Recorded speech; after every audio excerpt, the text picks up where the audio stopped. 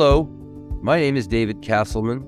I'm the founder and CEO of EcoFlix, the world's first not-for-profit streaming video service, where 100% of our subscription fees go directly to fund animal welfare NGOs around the world. Welcome to the EcoFlix podcast, where I have the opportunity to talk with some of the most inspiring people in the world. Every one of them share amazing insights into how we can all make a difference in the fight to save animals and our planet. I think they're amazing and fascinating. I hope you do too. Today I have the privilege of speaking with Greg MacGillivray, who initiated the development of the 3-camera IMAX format. Using this groundbreaking equipment, he selected and produced 40 award-winning immersive IMAX films, including several amazing films about animals and the planet, which we're going to talk about. I hope you enjoy them as much as I do. Hello, everyone. Welcome to the EcoFlix podcast. Today, I have the privilege of speaking with Greg MacGillivray, the man who initiated the development of the 3-camera IMAX format, including high-speed, slow-motion capabilities. Using this groundbreaking equipment, he selected and produced 40 award-winning immersive IMAX films, including several amazing films about animals and the planet. Along the way, he invented the industry's first lightweight and all-weather camera used to film on Mount Everest. And together with Jim Freeman, Greg formed the MacGillivray Freeman Films, and their work has been honored at every level, including awards for Best TV and Film, 2 Academy Award nominations, a well-deserved Lifetime Achievement Award, and appropriately, his works have been inducted into the IMAX Hall of Fame. Greg, it's truly an honor and a pleasure to chat with you today. Well, thank you. I love this. Well, it's interesting because most people love film, but not the way you love film. I mean, I understand you fell in love with it at an early age. How did you get involved? How did it captivate you?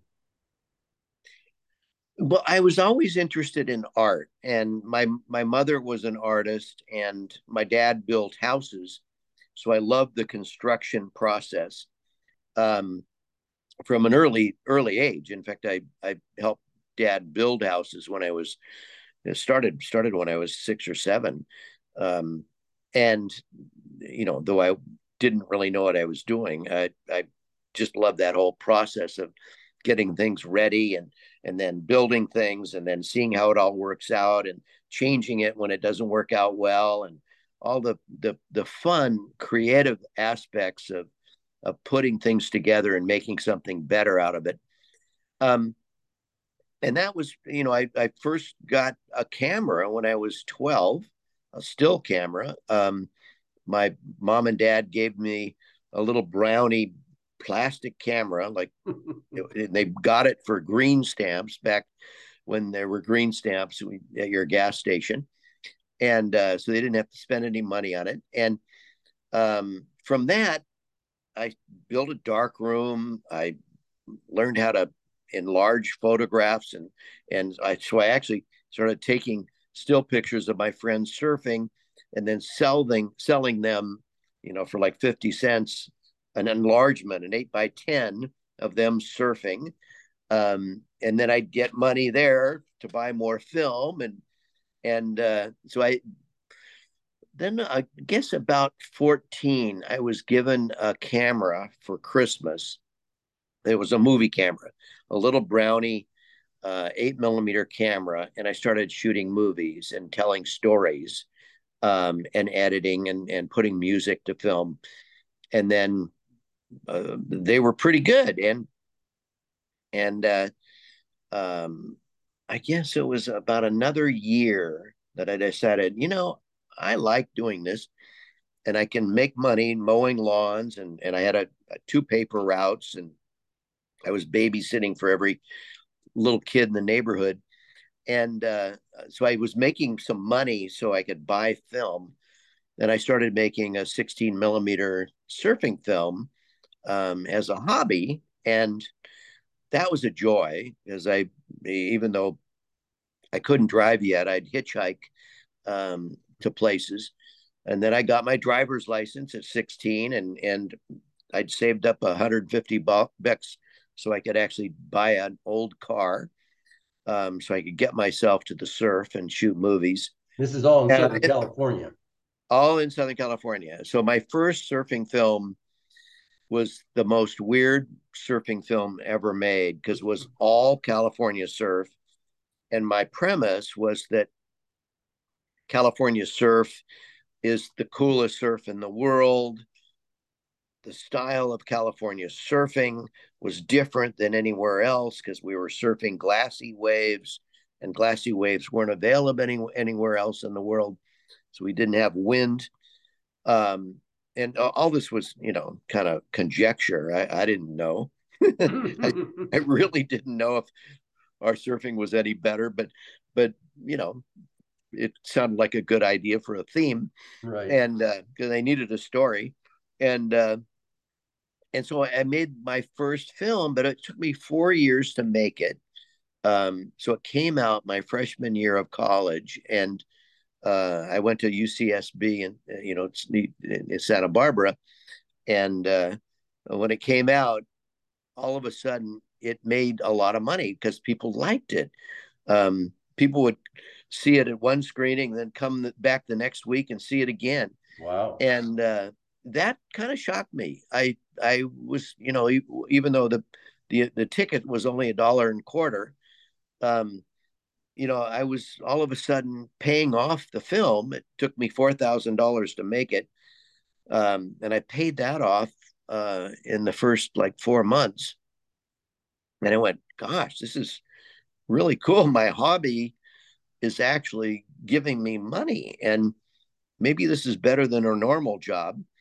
and, and I asked my folks, "What would you do?" And they said, "Well, you really love doing this. Maybe you should just stick doing that rather than." I was in school to become a, a physics instructor, or something to do with science. I loved physics and I loved math, and so anyway, I stuck with it. Dropped out of school my second year, made another film, and it kept going after that. I did go back to college for one semester, and then Jim Freeman and I teamed up, and we thought we had the best idea to make a film ever. It wasn't the best idea ever, but it was a really great movie that we made together called Free and Easy, and that just set our trajectory off. And Freeman was such a great person, but also a great salesman. He loved people. He was creative, a wonderful filmmaker, but also he had more energy than I mean, I know how to talk to people now, but back then I was shy, and just happy to make my own film my own way, and do my own thing. But Freeman kind of pushed us out into the world because his idea was, "Hey, I can ask anyone anything. I'll call up the president of the United States and tell him to make a film." And that was his idea. And he was that wonderful guy that was a perfect blend between what I did and what he did, and our skills. I love to say it was like 1 and 1 equaling 3. Um, it sounds so elementary, but it really was true. The synergy of our effort together, like that first film that we made together, it was, 10 times better than anything that we'd done on our own. And Synergy is like that. yeah, and it was probably because, here we were young, and we'd been nowhere in the world, and we were seeing these wonderful new places. Our first film together, we shot in South America for 6 months. Wow. Um, and, so we were in a foreign place that very few people back then had been to. This is almost 60 years ago. In fact, it was 60 years ago. And you end up thinking, okay, what are we going to do next for our story? And the stories just came to us. through all kinds of trials and tribulations that we ran into. We borrowed a Jeep from a guy at one point, and all of a sudden the Jeep was underwater, and the tide had come into this one place, and so we had a sequence out of rescuing Jeep out of the water with tractors and other things that were just people helping. And so you got these stories and all the problems that you run into when you're traveling the world and not knowing what you're doing, and people help you. And that was partly the story of Free and Easy, was how wonderful the world is, and what a beautiful place it is. And our Yeah. photography was getting to be so good in terms of showing beauty that the film really struck a new chord with audience members. It it was so beautiful. In fact, when my wife came back from her highfalutin college, she went to an Ivy League school, and she said, "Oh my God, I can't believe how gorgeous that film is, and how meaningful it is." And I said, "Really?" I was kind of blown away that this intellectual girl was really moved by something that I had done, and so it was very cool being able to work with Jim, and share the experience of seeing the world really for the first time, seeing how wonderful people are. Yeah. And so that was our first adventure together, and that's how I started out. That's That's why pretty I'm neat. still energetic about making movies. I love it. It's a hobby. Yeah, really. And you know what they say, if you love what you do, you never work a day in your life. And it sounds like that's been true for you for many, many decades. Yeah, I love that statement, and it is true. Yeah. So you worked, I understand, with Stanley Kubrick on The Shining. So you had some pretty lofty experience along the way. Can you share any of those kind of formative parts of your career? Yeah, the after Jim and I um, did a number of surfing films, two or three, we decided, okay, we've done all we can do with surfing, and so let's turn to Hollywood, where there will be bigger challenges. Because you know, financially, we were pretty well set with our surfing films, creating a foundation for our company. Um, we bought property down here in Laguna, so we were financially not having to pay for rent and all kinds of other expenses. Huge. Um, and that investment turned out to be better than we ever expected. Yeah. Um, and so we decided, okay, let's try our hand at Hollywood. Um, and so Jim, because he loved people and he loved driving, he went to Hollywood almost twice a week, maybe three times a week. Um, and we'd worked on films down here in Laguna, and then he'd be up there maybe for 2 or 3 days out of the week, basically selling, basically meeting people, basically showing what we could do with cameras and beautiful lighting and great locations and action sequences. And so we did a number, like maybe 10 or 20 special sequences for different feature films, with all the different studios, including, shooting. Jim shot like half of Jonathan Livingston Seagull, the Paramount movie, based on the book, um, and the opening sequence of the Towering Inferno, which was the big film one year. So anyway, we were working on a film in Greece about hang gliding. It's called Skyriders, and it was with James Coburn. And 20th Century Fox, the studio that was financing that film, hired all of the other crew members and some of the actors from England. Um, they were closer to Greece, but also they were cheaper. than the U.S. workers, and by a little bit. And and my assistant director, I was directing the second unit, all the action footage, which is about half of the movie, and my assistant director was Stanley Kubrick's assistant director. And this guy, who was very knowledgeable and spoke with a very sophisticated English accent, and was a wonderful, wonderful man. Brian Cook was his name, or is his name. He's still working a little bit, um, but he had just finished Barry Lyndon with Kubrick, which was an incredibly gorgeous film. And Brian had worked with Kubrick for like maybe 2.5 years on that project. It's one of the most beautiful films ever produced. But he'd also worked on other Kubrick films before that. So he's sort of like the group of Kubrick workers who were willing to work for less money, but they knew that the job would last forever, and the credit would be good on their resume. And he said, after we finished the shoot in Greece, which a 2-month shoot, Brian said, you know what, the two of you have to work with Kubrick. You're just as crazy about film as he is, and you work harder than anyone that I've ever seen, Brian said, except for Kubrick. He says, you work 7 days a week, 20 hours a day. I don't know when you guys sleep.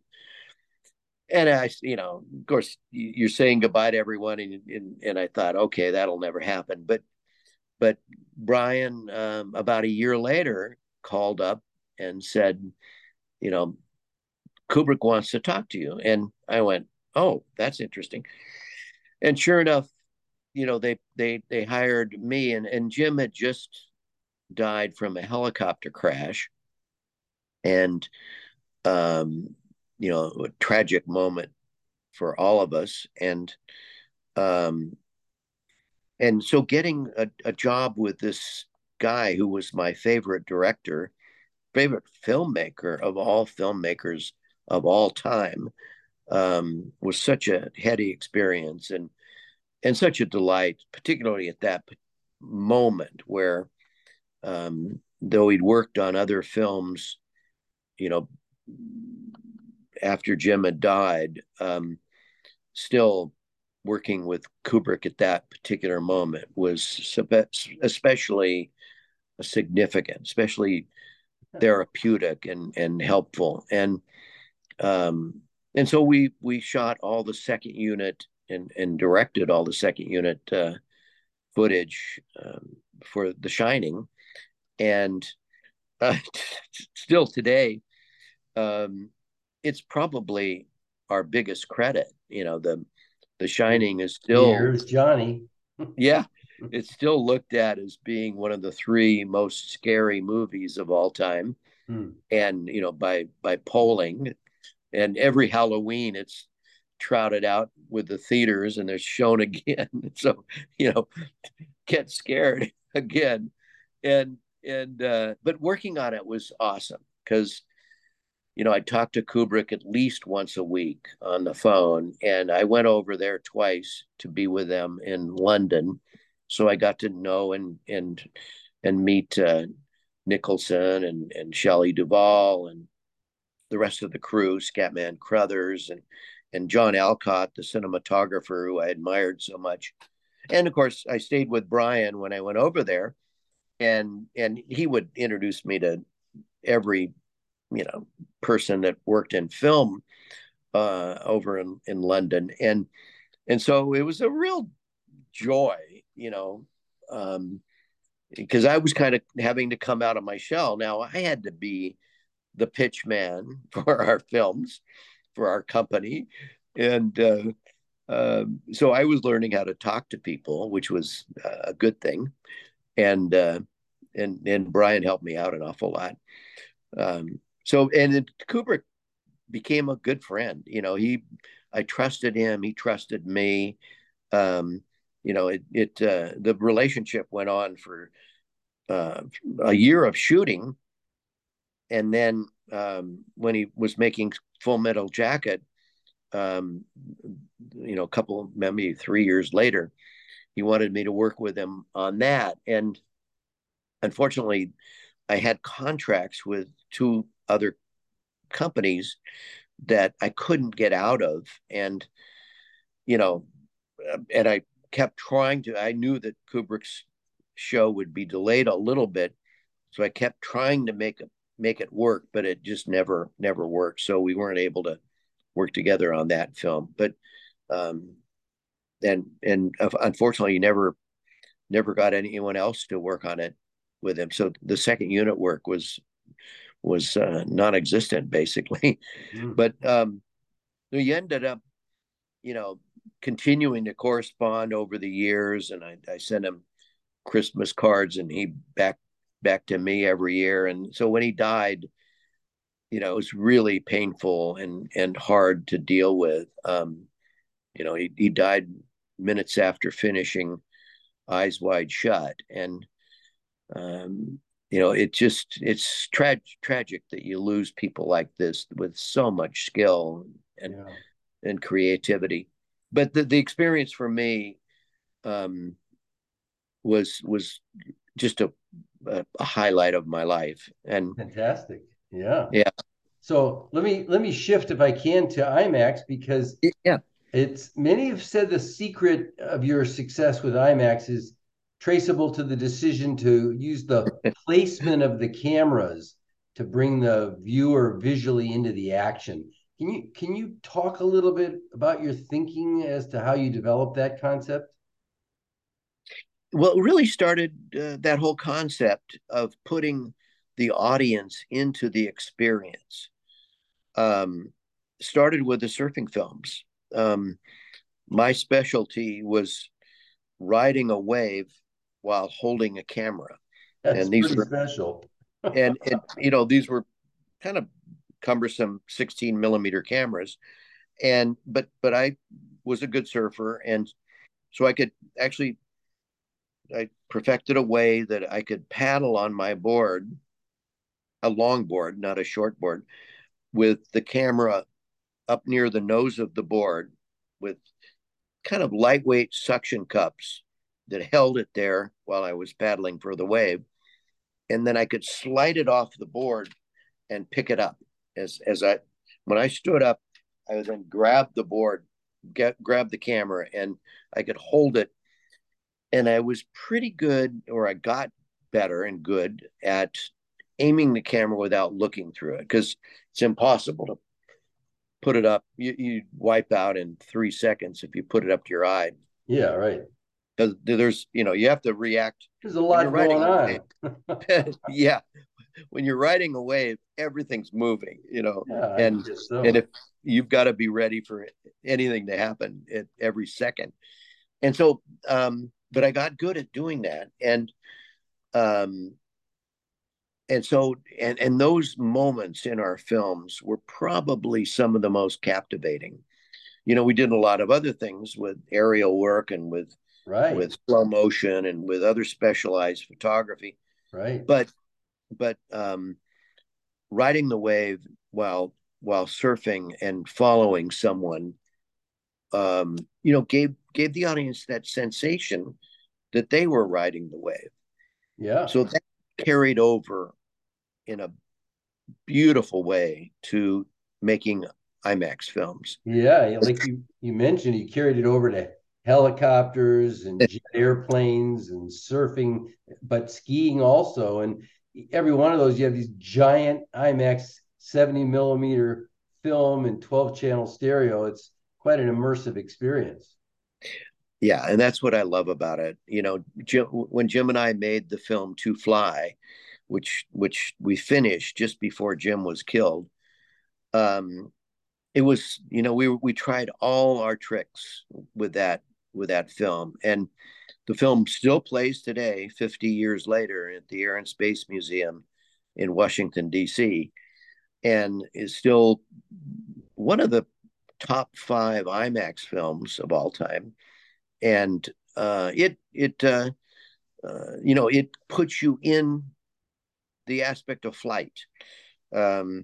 Which The director of the Air and Space Museum told Jim and I, sat us down before we made the move, and he said, I don't need history. I don't need facts with this film. I don't need to know about the Wright brothers. I need to give the audience the sensation and the joy of flying.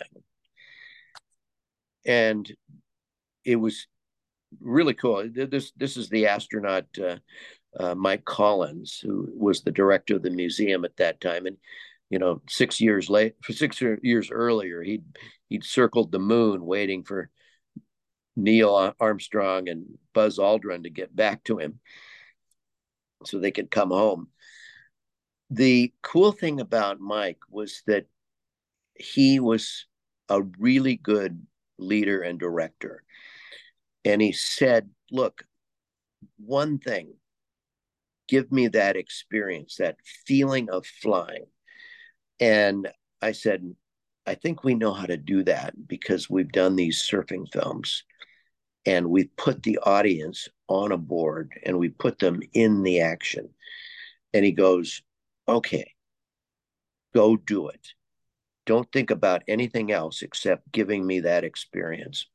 And, so with helicopters and cameras on airplanes, like you said, we were able to do that with To Fly. And that's why it, or one of the reasons why it became such a massive success and helped the IMAX company build more theaters. That was the 4th theater ever built of IMAX. And now there's 1,700 theaters. And they really, it shows you that, I mean, Oppenheimer, which is so beautiful on that giant screen, especially when seeing it in film, which they're showing it in film at about 30 locations where they've rolled the old IMAX film projector back into position, oiled it up, tested it for 3 to 4 days before they got it to run right. And because it hasn't been used for, about at some locations like in Irvine Spectrum, where it is showing in film, the Oppenheimer film, that film projector hasn't been used in at least 7 years. And it's been sitting there ready to use, but they've been shooting, showing the films digitally since then. Well, so anyway, that experience though with film is so mesmerizing. You feel like you're there. And it was started then, but I mean, they're still trying to copy it, even with the latest Top Gun Maverick film. They're trying to use those principles and those concepts for the same benefit, which is, it'll never go away. Putting the audience in the action, doing a great action sequence. It's still our specialty with all of our films. And if it's really what makes movie making and movie going a complete joy. It's hard to do. Well, you've been doing it. You've been doing one IMAX film a year for a long time. How difficult has that been to keep up? It's been hard. We committed to our theaters, about 30 years ago, that we'd produce 10 films in 10 years. And they gasped. They didn't believe us, actually. Yeah. And they said, well, how are you going to do that? It sounds like too much work. Sounds like too much, finding the money, to make these movies, so forth. And I said, nope, we're going to do it. We're going to find ways to do it. And that's our challenge. You just show them. And they said, okay, that's the deal. We will show them. You go make them. And how do you select the new ones, new mountains to climb, so to speak? Yeah, it's always an interesting process because sometimes people walk through the door and say, hey, I need a movie made about this subject, and here's all the money. And the other times, you know, my son and daughter and I say, hey, we got to make a movie about this. Let's say about, the national parks. How are we going to do that? And we have to go out and find the money.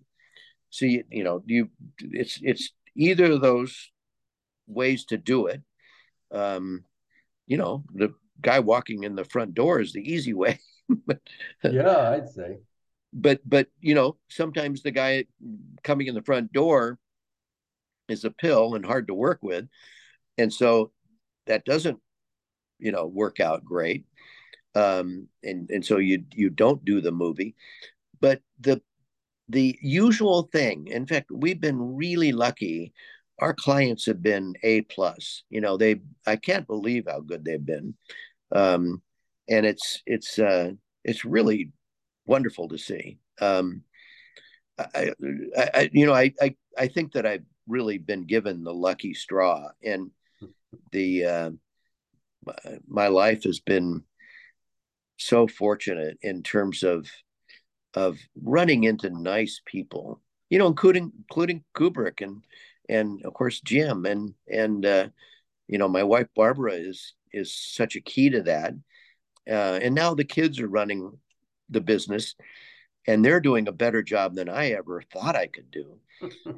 They're making it even better, and they're pulling in jobs that are, wonderful films that in new techniques. This one project that we just completed, it's like seeing one film on a screen that's 10 IMAX screens married together all the way around you in a room. And these are LED screens that are 50 feet high and 350 feet in circumference. And it's sharper than IMAX. Wow. And brighter and more contrasty. And so it feels more like real life than even IMAX. Yeah. And so it'd be like, seeing 10 Oppenheimer screens all around you. And this Yeah. is in at a facility in the Middle East. But they're building these facilities with LED screens. There's a new one that's opening at a place called the Sphere in Las Vegas, and there'll be others that follow. And this is kind of a new specialty for our company, Quite a where challenge. we'll have even bigger screens to fill with Wow. that experience. You'll give an audience the feeling of being there and doing it, or the feeling of characters and character development and stories that you'll feel like you know these people Yeah. intimately, because Yeah. you can see their eyes so clearly. Right. You know that they're your friend. You Uh, know, it's important. And at EcoFlix, we have seen the power of film to affect change. And beyond entertainment, I'm wondering if you use or see IMAX as a vehicle to educate and inspire people to save animals and the planet like we hope to do. Absolutely, 100%. The thing that's so powerful with IMAX, and we've proven this over the last 30 years, over and over, and a lot of our films are financed by foundations that require you to do both pre-screening and post-screening surveys to see what people knew when they came to the film, what they knew about the subject before, and then what they know about it and how they were inspired after. And Absolutely. it's off the charts. It's actually equal or better than a teacher in a classroom. Our retention is so high because when people experience something real and they think that they're there, they remember it. It's a firsthand experience. Yeah. It's like visiting the Grand Canyon. You can't explain that to others. Yeah. But if you see it in IMAX, that's almost as memorable. Yeah. And so we found that our films do move children and adults to action, to move them to love and respect places and want to save those places. Yeah. So let And me let me hop in my chair here, which I created in honor of your podcast, because I'm in my IMAX chair and ready to go. I want to walk through some of your films about animals and the planet to talk about some of the challenges and things you had to overcome. And I guess it started like in 1995, The Living Sea. That's one of the really well known. And you were talking about they're oceanographers studying humpback whales and jellyfish and deep sea life. And it also talked about the Central Pacific islands of Palau and the beauty there. Tell me about some of those, the challenges of making a film like that in 1995. that was right when not there'd been one film about underwater that'd been done by Graham Ferguson before that in IMAX. And so there was an underwater housing for the big IMAX camera that we could borrow or rent. But I knew that, okay, we need to make this film because the oceans are becoming more polluted by various things like plastics. The runoff from land is polluting the ocean with other things like chemicals and detergents and fertilizers. But also, we're overfishing. So, how are we going to tell these stories? And I knew that, I could use this format, IMAX. I had a hard time finding the funding to make this film, but we partnered with one place that needed a film called Nauticus in Norfolk, Virginia. The film is still playing there in a different format, in just regular 70 millimeter 5 perf. So it's just a little bit smaller screen. But the rest of the funding I couldn't get. And so I said, okay, I'm going to put up money to make this movie. I'll put, I think it was $1.5 to 2 million into the film to combine with the other 2 million that came from Nauticus. And we can shoot this movie that's all about the ocean. And I have as long as I want to make it because Nauticus doesn't need it for another 3 years. And the ocean's your sweet spot. yeah. And so I tried to figure out the best, most captivating moments where the audience could be in there and experience the ocean. So we photographed the Coast Guard rescue boat training area up in Oregon with cameras mounted on the boat and cameras above the boat in helicopters. And we got a day with 12 to 15 foot surf. And so it was really exciting. So that was a wonderful experience moment. And then I got a wonderful surfing sequence that we shot at Sunset Beach in Hawaii. And it took us about 3 weeks to shoot that. But we shot it from the helicopter, which really hadn't been done before. We did a little bit of that in Big Wednesday, but we hadn't really done it in IMAX I mean, that's kind of your thing, doing things that nobody's ever done before. Yeah, it's what the audience needs. They don't want to see the same thing over and over. They want to see new stuff. Yeah. Give me something I haven't seen. Yeah. And that's just human nature. Well, we shift to that. In 97, you did Amazon, which was really a magnificent journey. You're talking about discovering the wonders of that immense river and looking into the indigenous people and the amazing biodiversity and, of course, the healing powers of the region's plants that have been now part of the medical discoveries of generations. How did that trip come about? That sounds like a tough journey. Well, it was that was basically a partnership with Keith Merrill, another filmmaker who I admire and really love working with. And he came up with that idea and did the film, and then we distributed it and helped him do it. And then we own the film. But the basically you end up with that great subject, and he went and lived with the indigenous tribes in the rainforest and shot great sequences of the animal life there. And it's all about saving the environment there. Don't cut down those trees Yeah.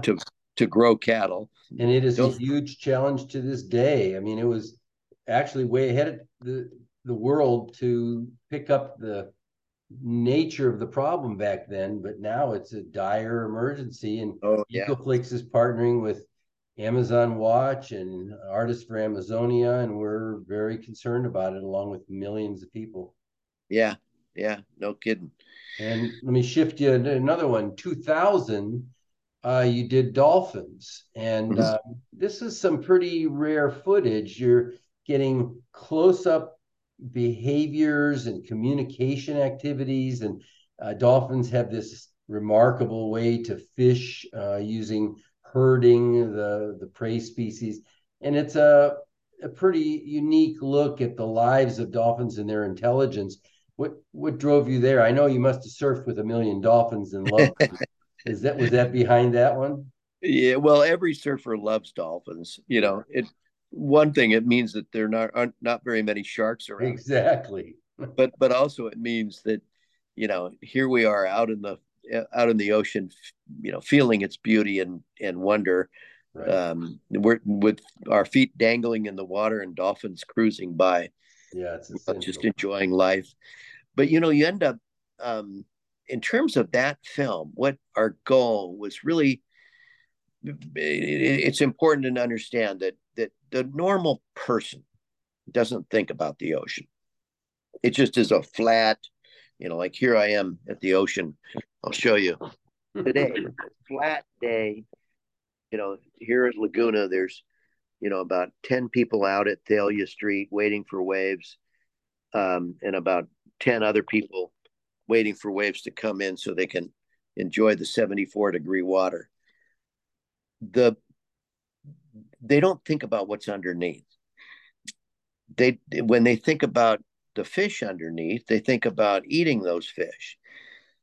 In order for people to want to save dolphins, and at that particular time, there was the big issue of the tuna fishermen catching too many dolphins as bycatch, and Absolutely. so the dolphin population was being reduced. And so we wanted to make that point. But in order to make that point, you have to prove that that animal is worth saving, that you just don't eat it. You just don't kill it because you want to get to the food that it hangs out with. So you have to get people to fall in love with it. To get people to fall in love with anything, they have to know that it's intelligent, just like the Octopus Teacher movie did a year or two ago. Amazing. Yeah. People to fall in love with octopus. Now, fewer people are eating octopus at restaurants. What we had to do is get people to fall in love with dolphins. And so we needed to show how intelligent they are, and they're amazing. Yeah, and They're you're following, you were not that long after Heaven Can Wait, when Warren Beatty was talking about won't you pay a nickel more to save a fish who can talk, that kind of stuff. So there was yeah, already a movement on the stopping fishing and no nets. They were killing dolphins. So yeah, yeah. brilliant Thankfully, stuff. the wave of understanding the importance of our ecosystem everywhere was beginning. It began in 1970 with Earth Day and all that, and all the environmental laws, the 28 environmental laws that were passed, um, in the early 70s. That's what began it, and then the EPA began at that particular moment. But really, the awareness of the American population and other populations around the world was just beginning then too. And when we made this film, Dolphins, in 98, 99, and 2000, came out in 2000, that was our goal. Okay, how do you get people to fall in love with oceans, fall in love with dolphins, so Yeah. that they'll want to protect these things? And to this They, day, it's still a problem. I mean, the vaquita down in Mexico is nearly extinct. The smallest dolphin. It's a yep, yep. And serious issue. but thankfully, the fishermen who are catching tuna with purse seiner nets, um, they back off and they let the dolphins escape, over the ropes, and nets, If they're because their there, dolphins are all on the surface. if they're Um, there. and they have observers on a lot of those boats. Yeah, Uh, it's and better. It's the better. other thing that's good, because I'm a positive person, I'm an optimist. I think people, once they understand the importance of what they do, and regulations, they will do the right thing. Um, they just have to understand it, I hope the you're reason right. behind I it. mean, Yeah, here's I a mean it good is. follow-up to that because in 2013, you released Coral Reef Adventure. And there you're in the South Pacific again, and now you're filming the world's most beautiful and then endangered corals. And as I understand it, you broke some records, IMAX cameras. You took it down 370 feet, the deepest ocean reef on film. And now we're talking about corals that are bleached to the point where you went back to that same spot, you probably wouldn't find anything there. Yeah, It's yeah. You were, I And assume, trying to protect coral in 2013. that the motivation was a coral bleaching event, just before that, Yep. that had wiped out, and no one knew what bleaching was up until that moment. Um, where it's where the corals, which look rosy and beautiful and full of life, because they're built by these, uh, beautiful polyps that excrete calcium and such, and build these coral reefs, hard coral, they will disappear. They'll leave that structure, that Because house. the acid in the water.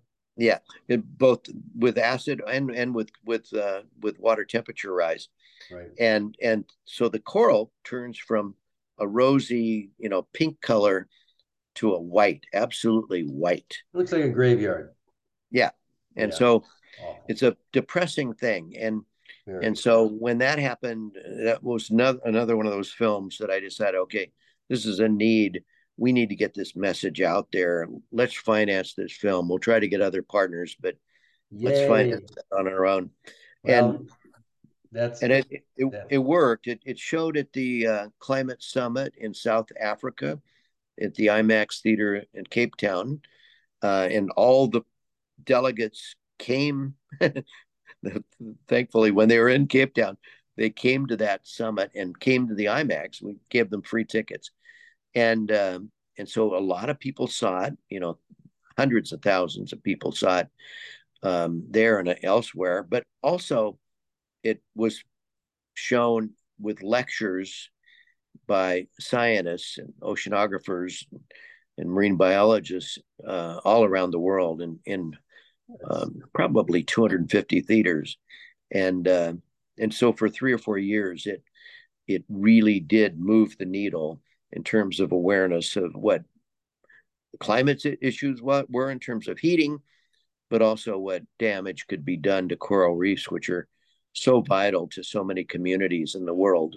Yeah, it's just so important that you've been doing this. In 2015, you did a film, Humpback Whales, looking into Alaska, Hawaii, Tonga, talking about how whales communicate and sing and how they care for their young and migrate, 10,000 miles every year. I mean, amazing stuff.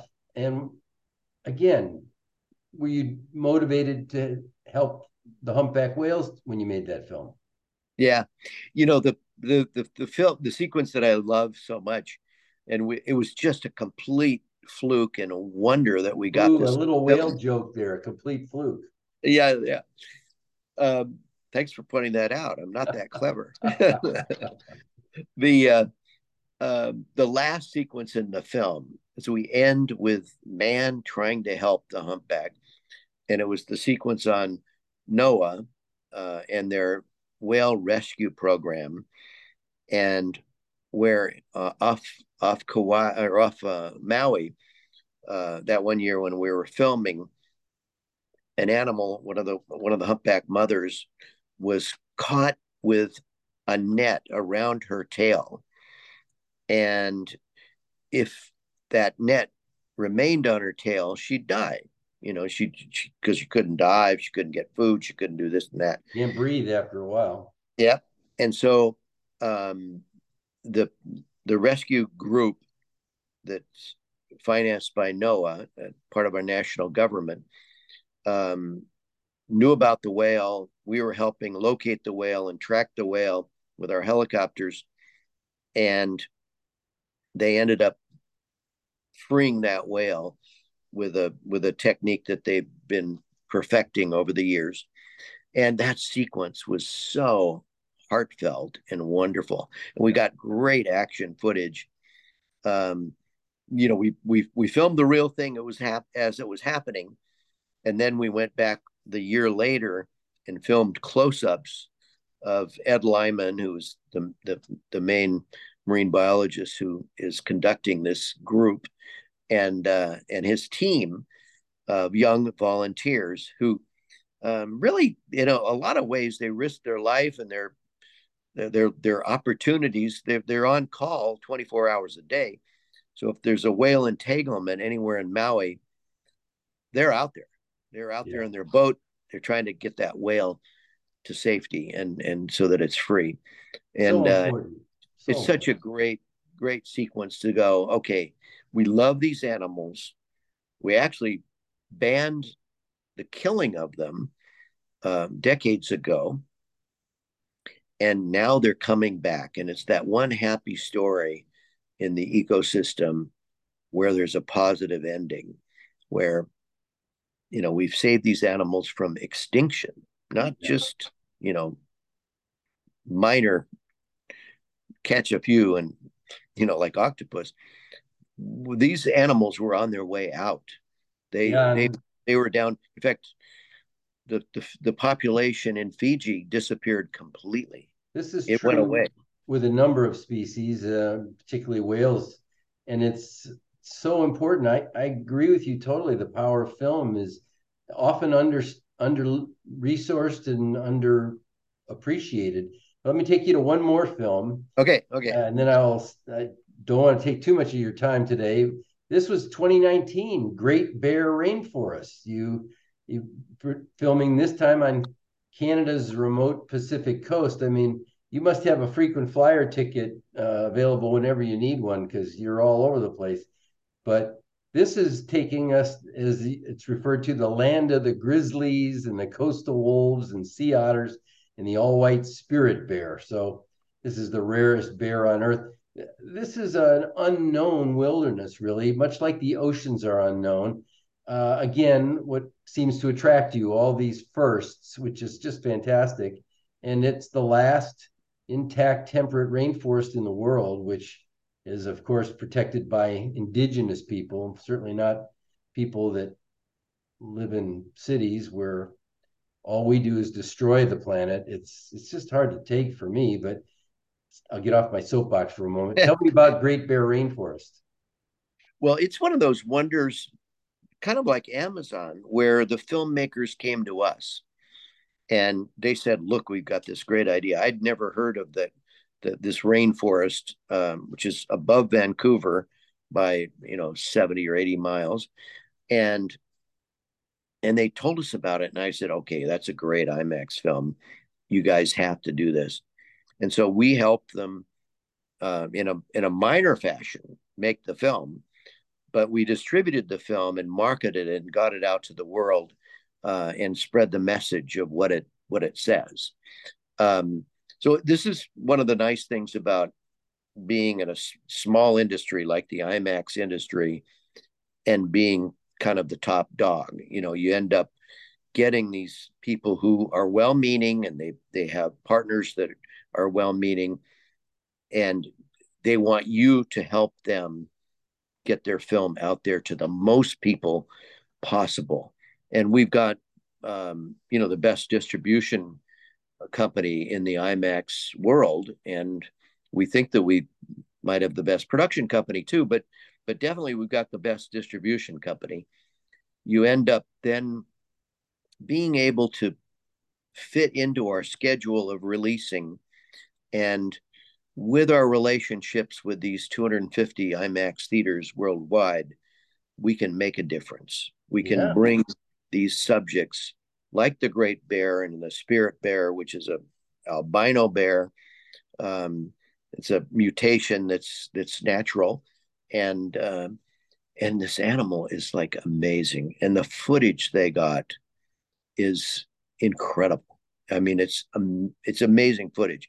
There's one scene where the mama bear, has two cubs, and the three of them are drinking from this little beautiful waterfall, and another big grizzly bear comes up on them and tries to eat the two cubs. And the mom has to fight this big bear away. And it's just one of those sequences where you go, how did you ever get that? Yeah. Did you dress up in animal costumes? Well, if you did, you'd probably gotten eaten. Yeah. And it's showing people the natural world and those emotional contexts, like a mother bear, looking out for its young, is so powerful to people, because it's so human. Yeah. They feel like human beings, and so you want to protect them. You want to save them from pollution and from everything else that can go wrong. Well, as And you know, habitat loss is the big thing up there. it's the big thing everywhere. It's so unfortunate. I mean, we founded EcoFlix for that sole purpose, to create and distribute films dedicated to saving animals and the planet. And what you've done is so incredible. I mean, we could go on and on, but I really want to thank you for all you've done, aside from just all the amazing programming you've created. It's just really fantastic. And again, thank you so much for taking the time today to share it with our audience. Well, it's been a pleasure, and it's the thing that I'm so delighted about is that my son and daughter are going to carry this on for the next 60 years, and so it'll continue on, and I think it has a part in communicating the value of nature to everyone worldwide. Doesn't get any better than that when your family carries on your tradition. That's such a wonderful thing. It really is. It's so heartfelt. Yeah. Greg, thank you so much. Well, you're so welcome. Thank you for doing what you do. Thank you for joining us today. We hope you enjoyed this podcast. Please share it with your family and friends who want to join with us to truly make a difference. Remember, think big, start small, but act now. Thank you.